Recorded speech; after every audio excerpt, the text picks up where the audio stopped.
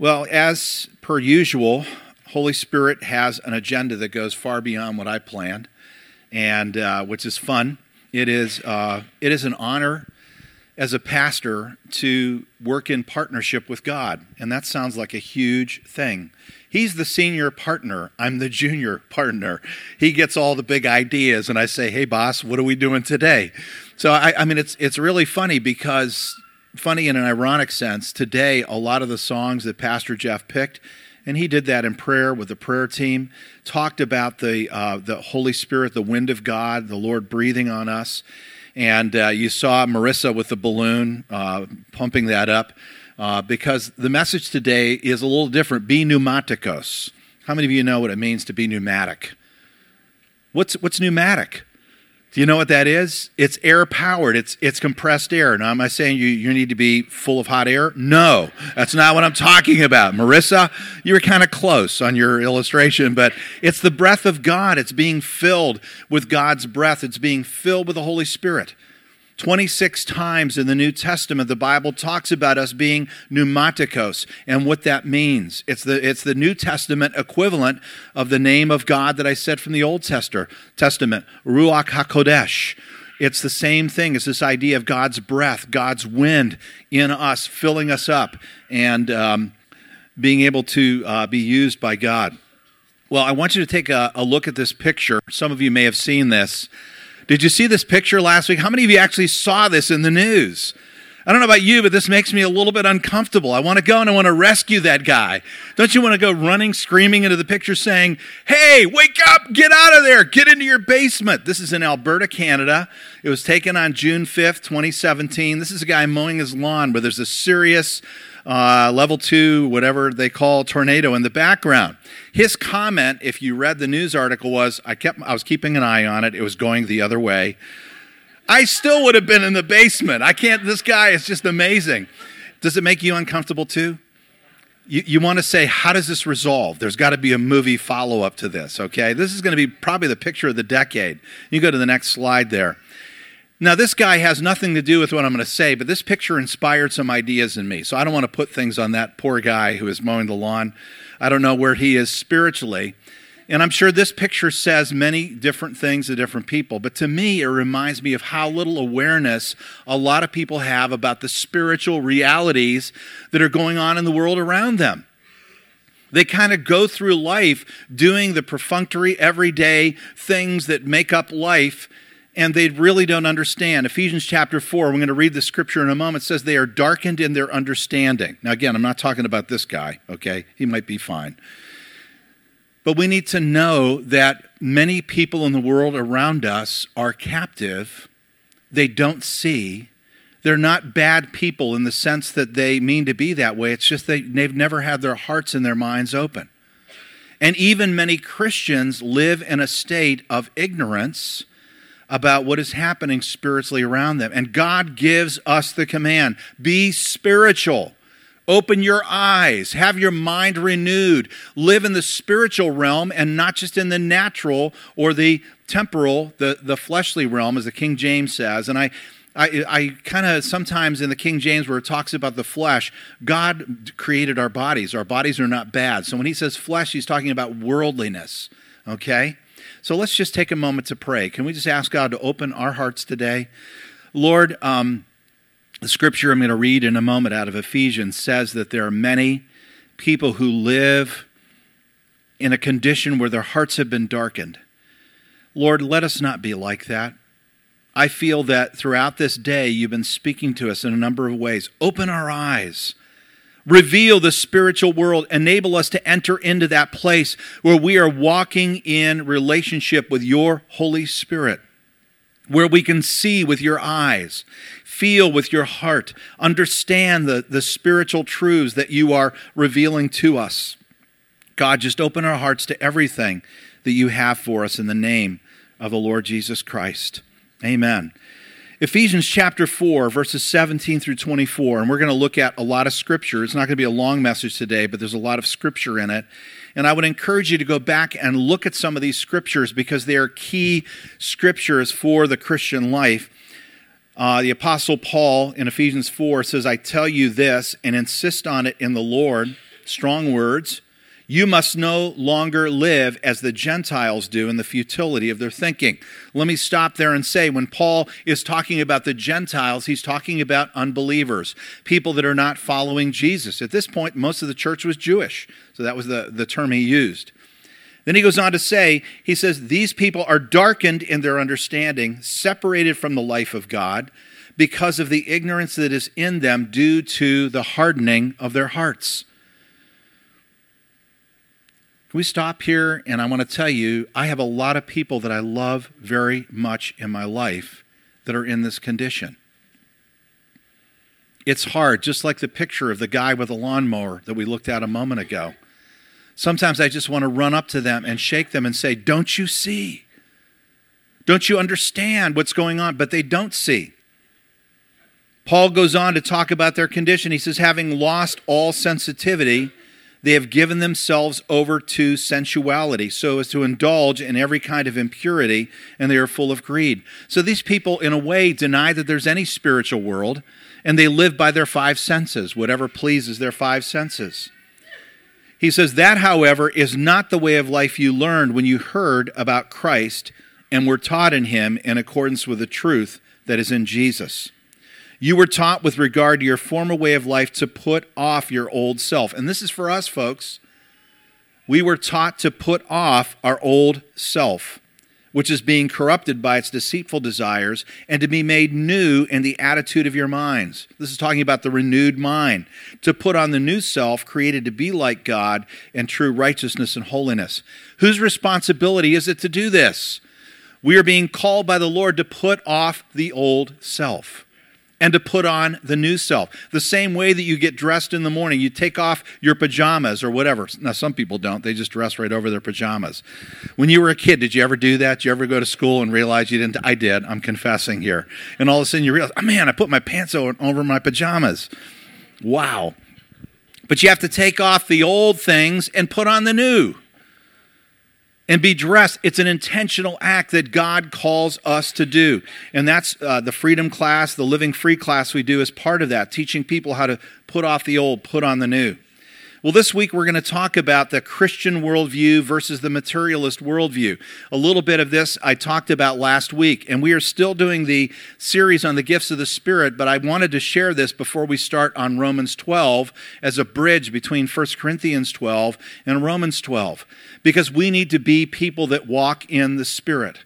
We need the gifts of the Spirit. We need the Holy Spirit to live the life that God has called us to live. And after last week, I felt impressed to take a deeper look at this whole war that's going on between the Christian worldview, material worldview, the old man, the new man, the old mindset, and the renewed mind. We need the power and the wisdom of God more than ever before.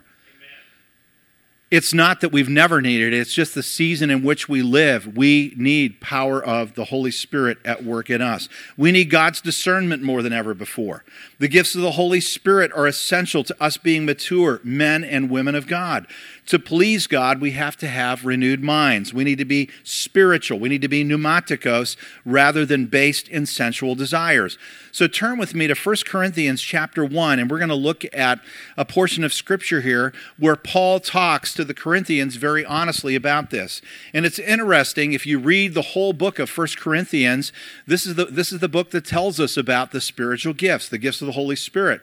But if you go back to 1 Corinthians 1, he says to the Corinthians, I give thanks for you because you have been filled with the knowledge of God and you come behind in no spiritual gift. He tells them, you people have really received a lot of wonderful things. Then he says, but people from Chloe's household tell me you guys are fighting with one another. So you have the gifts of the Spirit. He says, but yet you're saying, some say, I follow Paul, I follow Peter, I follow this leader, I follow that leader. It's like the church today. A lot of people follow different personalities. They follow different, I can tell some people who they listen to on the radio or watch on TV by the way they talk, by the way they pray, because they have people that they follow. Sometimes that's the hardest thing for a pastor is having someone else pastor the people in your church and you have to unpastor or repastor because of what passed their eyes. Pastors. Oh. It's true.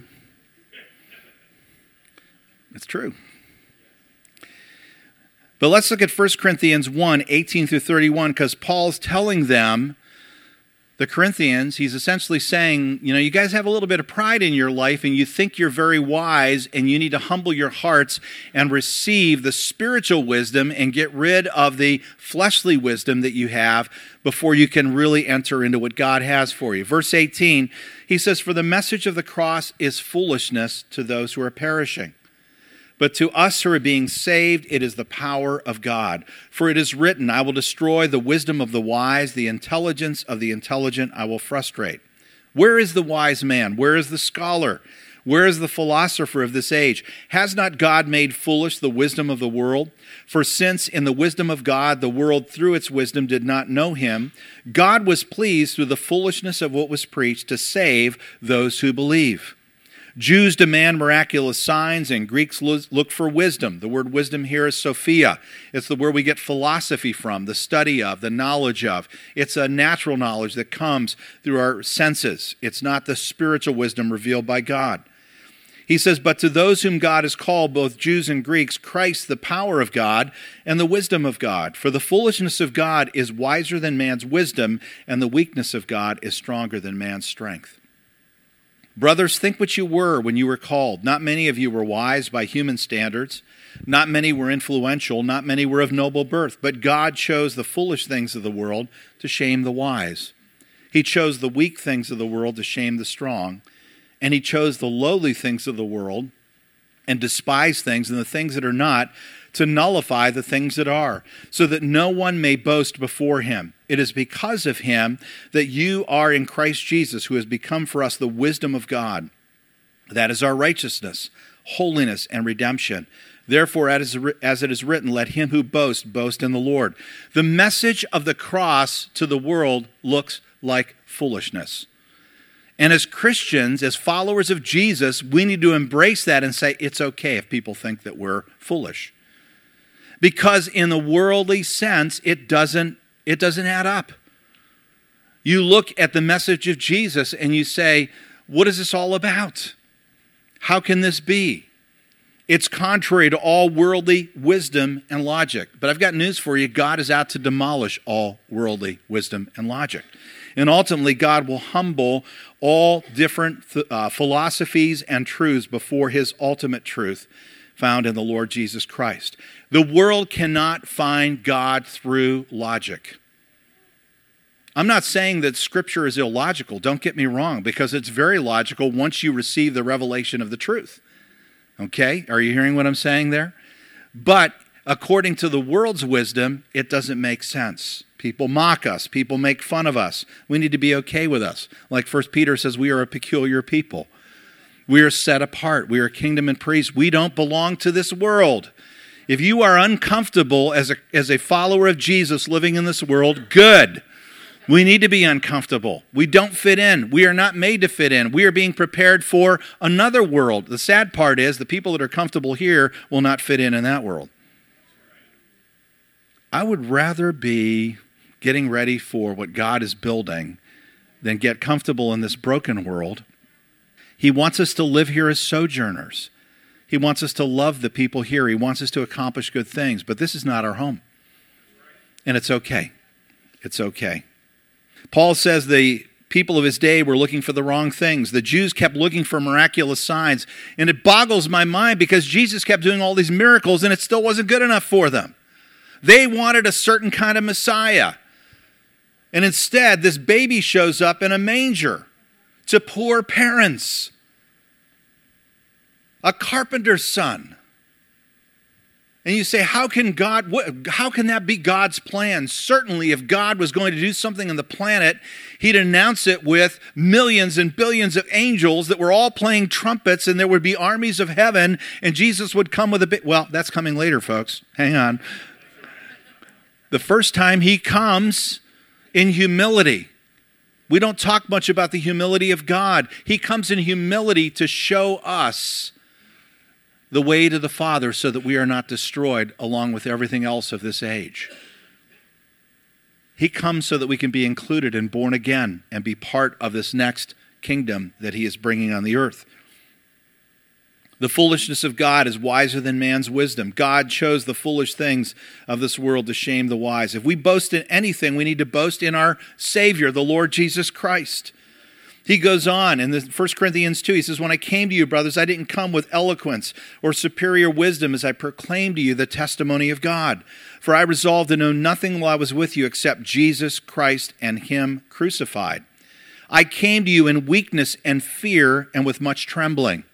My message and my preaching were not with wise and persuasive words, but with a demonstration of the Spirit's power, so that your faith might not rest on men's wisdom, but on God's power. I don't know what you think about an apostle, but Paul tells us here when he went to the Corinthians, he came in profound humility. And he said, it wasn't my words that won you over. It's when we went to the Lord together, his presence and power showed up, and you experienced the glory and the power of God in your midst. It's not about words. The kingdom of God is not about words. It's about a revelation of God's power, about his supernatural. God's message is not just another philosophy. He's the creator of the universe. To the eternal one, his word has power to create, transform, and destroy. He says in 1 Corinthians 4:20, the kingdom of God is not a matter of talk, but of power. And a lot of Christians even deny this. They have a form of godliness, 2 Timothy 3:5 says, but they deny the power thereof. What good is it if we have another philosophy and we don't learn to walk in the power of God? There have been times when I have shared my faith with people and there doesn't seem to be any influence on their life. And I ask them if they can pray for them, and we pray, and all of a sudden, God shows up. Have you ever been in one of those moments, and all of a sudden, people get choked up, and they begin to cry because God comes. I like the way Vijay says that God walks in the room. He shows up, and he's there with you in that moment, and people experience that. It doesn't matter what I say to them, but when they experience the living God, they go, we are up against something different here. This is not just another philosophy. This is the true and living God. And you walk with the Lord, and that's the way it is. How many times have you been with somebody, and all of a sudden you get this feeling? I mean, all of a sudden the hair on your neck goes up or whatever. People sense God's presence in different ways, and you know that God is there in that moment. He moves into the room, and he touches people and does something that we could never do. It's not a matter of talk, but it's about the power of God. And Paul says, my words were not what was important. What was important is I came with the presence of God. And you experience that. Going on in verse 6 and 7, he says, we do, however, speak a message of wisdom among the mature, but not the wisdom of this age or the rulers of this age who are coming to nothing. We speak of God's secret wisdom, a wisdom that has been hidden and that God destined for our glory before time began. None of the rulers of this age understood it, for if they had, they would not have crucified the Lord of glory. However, as it is written, no eye has seen, no ear has heard, no mind has conceived what God has prepared for those who love him. But God has revealed it to us by his Spirit. The Spirit searches all things, even the deep things of God. For who among men knows the thoughts of a man except the man's spirit within him? In the same way, no one knows the thoughts of God except the Spirit of God. God does have much to reveal to us. It's not the wisdom of this age or the rulers of this age. It's God's wisdom revealed to us by Holy Spirit. Some of you have been in a relationship where you got to know the person romantically that you were going to marry. I'm thinking when Janice and I got together. Imagine if I decided that I was going to get to know Janice, so I set to study her, and I found out as many books that were written about Janice as I could. We didn't have internet back then, but I got on the internet and I searched her name. I interviewed her friends and talked to different people. That's not how you get to know somebody. You get to know somebody by spending time with them, and they open their heart voluntarily to you and reveal their heart to you. And that's how we get to know God. If people go to seminary, and I'm all in favor of studying the Word and going deeper, and I don't think seminaries are necessarily bad, but if you go in there and you're studying about God and you don't have an encounter with the living Creator and the power of the Holy Spirit, you're going to come out of there bankrupt. You can study all about God, but we need the revelation of God to us. We need to breathe in. We need to listen to him. We need to be with him in his presence. That's the way God reveals himself to us. It's in those moments where you're sitting alone, maybe with your Bible and a cup of coffee, and all of a sudden the Word comes alive. I had something happen to me. I was reading the Gospel of Luke the other day, and I love reading the Gospels now because I walk through all the places I was at in Israel. And in Mark especially, it's like, one experience after another. You're just kind of walking these steps of Jesus. But I'm reading Luke, and I saw this. God quickened something to me. I'll share it with you, I'm sure, down the line. I'm not going to share it today. But I said, why didn't I ever see that? It's because Holy Spirit says He needs this right now. And He opened my heart. And it dropped into my heart, and I go, this is powerful. I needed this right now for this moment. And it was like food for my soul. That's supernatural. So when the Lord says to us, be pneumaticos, have a renewed mind, this is what this is talking about. It's living the life of the Holy Spirit. It's living in partnership, in openness to Him. Now let's talk about a Christian worldview today. From the perspective of God's Word, there are two competing worldviews. There's a biblical worldview based on God's character who never changes, based on the revelation of God's truth to us. It's the Word of God and Holy Spirit revelation at work in our lives. That's part of a biblical worldview. Then Scripture talks about the wisdom of this age or the spirit of this world. It's natural or materialist in nature. It's the physical world. It's the material world. It's expressed in many forms throughout history, but has the same basis. It denies the spiritual world exists. It's the guy with a lawnmower that says, I don't see a tornado.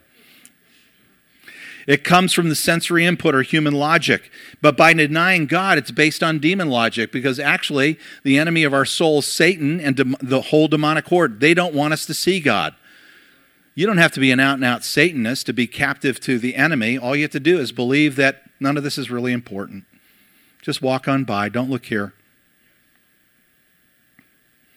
As followers of Jesus, the Word tells us you can't please God unless you're pneumatikos, unless you're spiritual. So be pneumatikos. Literally, that's what he says in the Greek. Literally, be spiritual beings, people controlled by the Holy Spirit. You can go to the next slide. 1 Corinthians 2:14. People who aren't spiritual can't receive these truths from God's Spirit. It all sounds foolish to them and they can't understand. Only those who are spiritual, pneumatikos, can understand what the Spirit means. Pneumatikos, what does it mean? Here's the definition out of one of the theological dictionaries. Relating to the human spirit or rational soul as part of which man is akin to God and serves as his instrument or organ. The other three are more direct, belonging to the divine Spirit or Holy Spirit. How many of you want to be that? One who is filled with and governed by the Spirit of God. You want to be that? Pertaining to the wind or breath, windy, exposed to the wind as though God's breath was upon us. I love that.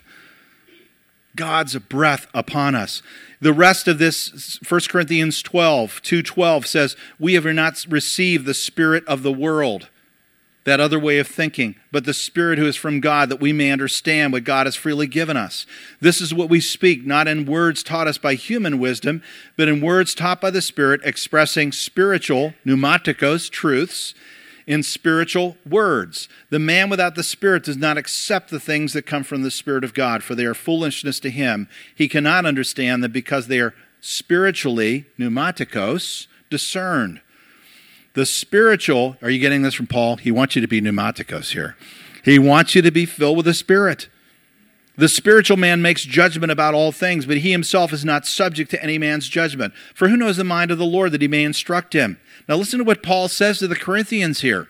He says, brothers, I couldn't address you as spiritual. You guys aren't pneumatikos yet. Let me tell you how Paul knows. He says, but as worldly, mere infants in Christ, I gave you milk and not solid food, for you were not yet ready for it. Indeed, you're still not ready. And he goes on to say, because you guys are fighting with one another and you don't walk in unity, you're not pneumatikos. So I can't tell you the deep things of the Lord because you're still walking in the flesh. I wanted to share all this, and I know that's a lot of scripture. You're going to go home and you're going to have dreams tonight about pneumatikos. And Marissa blowing up balloons. And you go, what's this all about?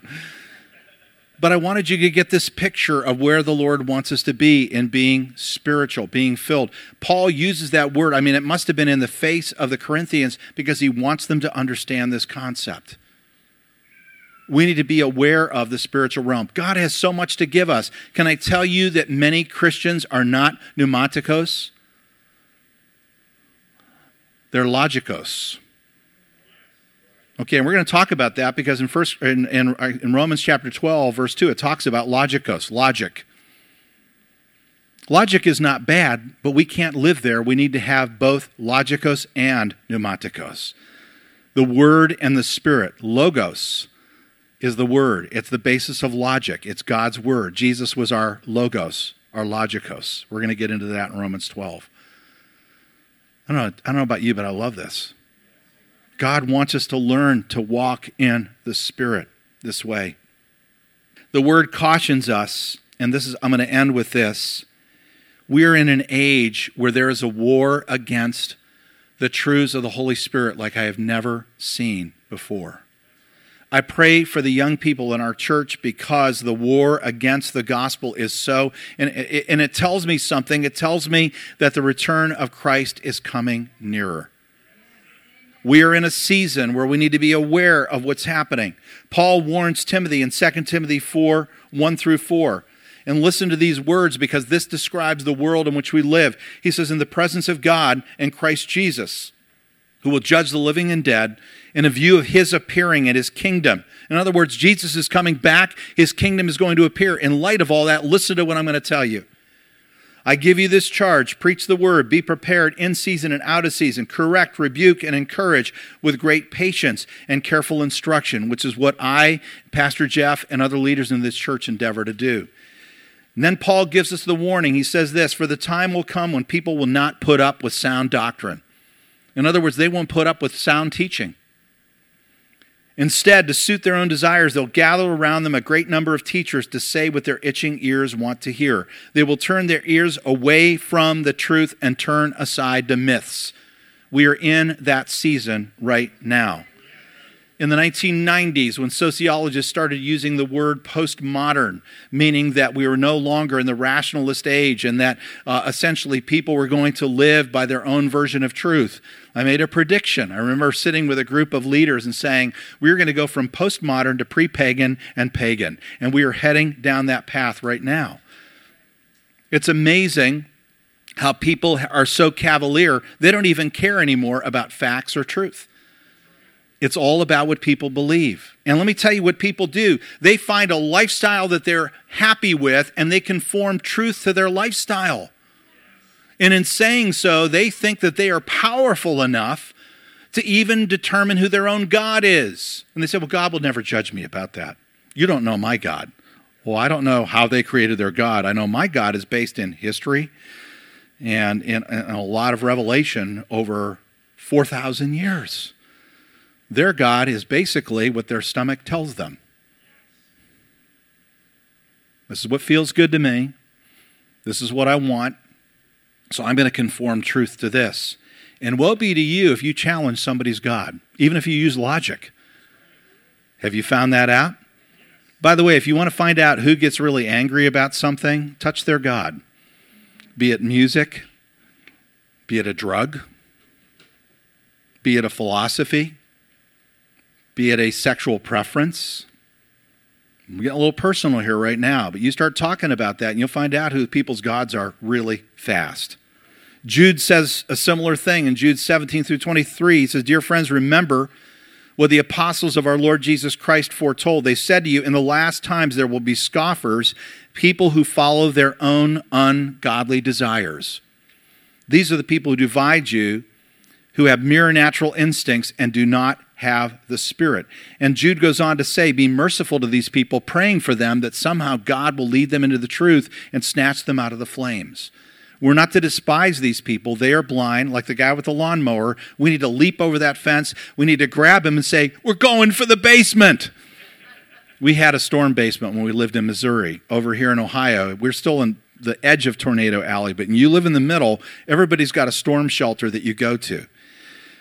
Janice and I discovered in our storm cellar in Missouri that we had a number of black widow spiders and brown recluse spiders there. So, and scorpions as well. Missouri is a wonderful place. And that's why sometimes we refer to it as misery instead of Missouri. Sorry, all you folks in Missouri. I love the springtime there, but when the summer came and we had 3 weeks over 100 degrees right out of the Gulf of Mexico, it was brutal. But we'd have these storms that would come, and we'd look at one another. Is this bad enough to go down with the critters, or should we stay up here and go? A couple times we went down there. Most of the times we rode it out in our living room on the first floor. But I'd be running for the storm shelter. And there are a lot of people that have no clue the danger, the spiritual danger that they're in. We need to love them.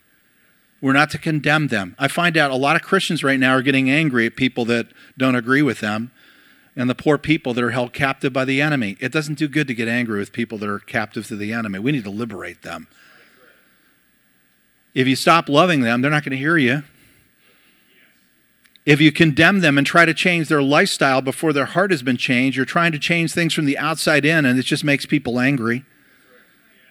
Okay? Sometimes you need to go right in the middle of where they're at and the ridiculousness of their life or the offensiveness of their life, and you need to love them through it. Are you hearing what I'm saying? As Christians, we need to learn to think a different way. This is what Jesus did. Can you imagine everybody Jesus saw, he saw all of their faults? He loved them anyway. You think he picked the good guys? Everybody he picked had flaws. So listen to this. Last year, the Washington Post named the 2016 Word of the Year in their Oxford dictionaries. This is a quote. It's official. This is from the Washington Post. It's official. Truth is dead. I don't think so. Jesus is the way, the truth, and the life, and he is alive and active. So sorry, Washington Post. Truth is dead. Facts are passé. Oxford Dictionaries has selected post-truth as the 2016 International Word of the Year. After the contentious Brexit referendum and equally divisive U.S. presidential election caused usage of the adjective to skyrocket, according to the Oxford University Press. The dictionary defines post-truth as relating to or denoting circumstances in which objective facts are less influential in shaping public opinion than appeals to emotion and personal belief. This is an age in which people reject any objective facts and declare truth based on their own ungodly desires. Hey, if I say it's true, it's true. You know what really scares me? I see a day coming when people say, I don't have to stop for that stop sign. It's already starting to happen. Have you noticed? Because people are saying, you know, I'm bigger than this. Truth is what I say it is. So I looked in the Oxford English dictionaries. Here we are. Post-fact, relating to or denoting circumstances in which objective facts are less influential in shaping public opinion. And then it goes on to say, we have more data and facts available to us than ever before, and yet we've entered a post-fact era. Isn't this ironic? You can find everything on the internet. I don't know how much is true, but there's all kind of stuff out there. But it doesn't matter because we're in a post-fact era, so you can take what you want and leave the rest. Truth in a post-fact era is whatever each person desires it to be. Isn't that a nice world? Until somebody comes along and says, you know what? I think your kind of person is offensive, and we need to stop you. That's what I believe. That's what happened in a lot of dictatorships over time.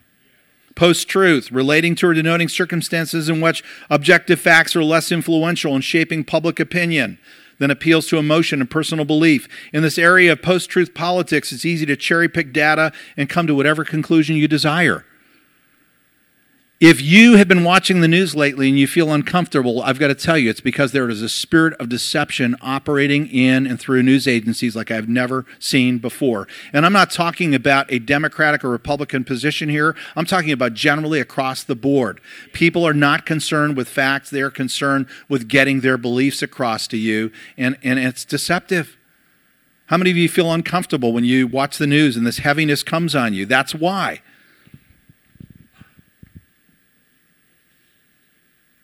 There's a day coming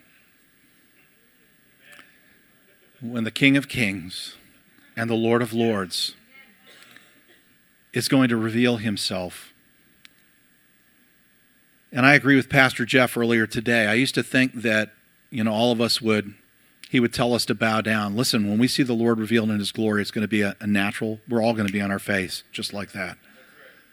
Can I tell you that? And all of the funny little things that people have believed. And this is what breaks my heart for the people in my life that have conformed truth according to their own desires is they really think they're okay. It's like the lawnmower man. They don't see the tornado coming. So we need to develop in this age that we're in a heart of compassion and pray that as many of those people that haven't seen or understood the Lord will have a revelation of the Lord.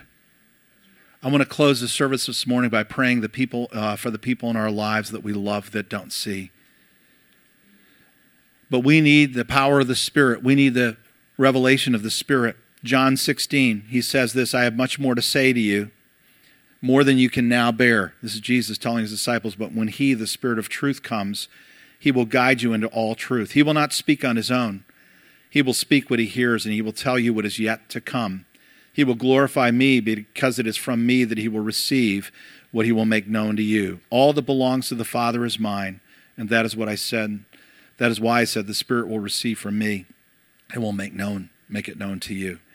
Can we just bow our heads for a moment right now? I know most of you here today.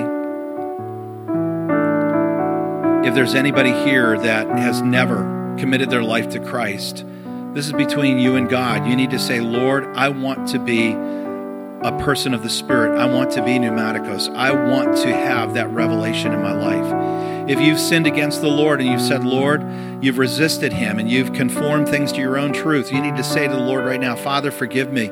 I want your truth. I know that there is an objective truth outside of me.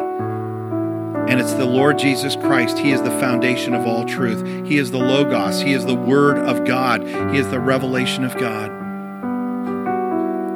But Father, also today we come to you because we have many people in our life that they're like the lawnmower guy. Lord, I read the scriptures and I read Revelation and it talks about who's going to be in your kingdom and who is not going to be in your kingdom, and it breaks my heart. People misunderstand and think sometimes that we, followers of Jesus, condemn people. They don't realize that it's their own beliefs that condemn them. It's by rejecting the truth and the grace and the gifts that God has given. Lord, give us a heart of love and compassion. Can we just stand together? Can you begin to call on the name of the Lord with me? I just feel like this is a moment. And think about people, family members, friends in your life. If you want to call their names out, go ahead and do that. Lord, we know that the time is short. This word to us is an exhortation about standing in truth, about walking in the Spirit.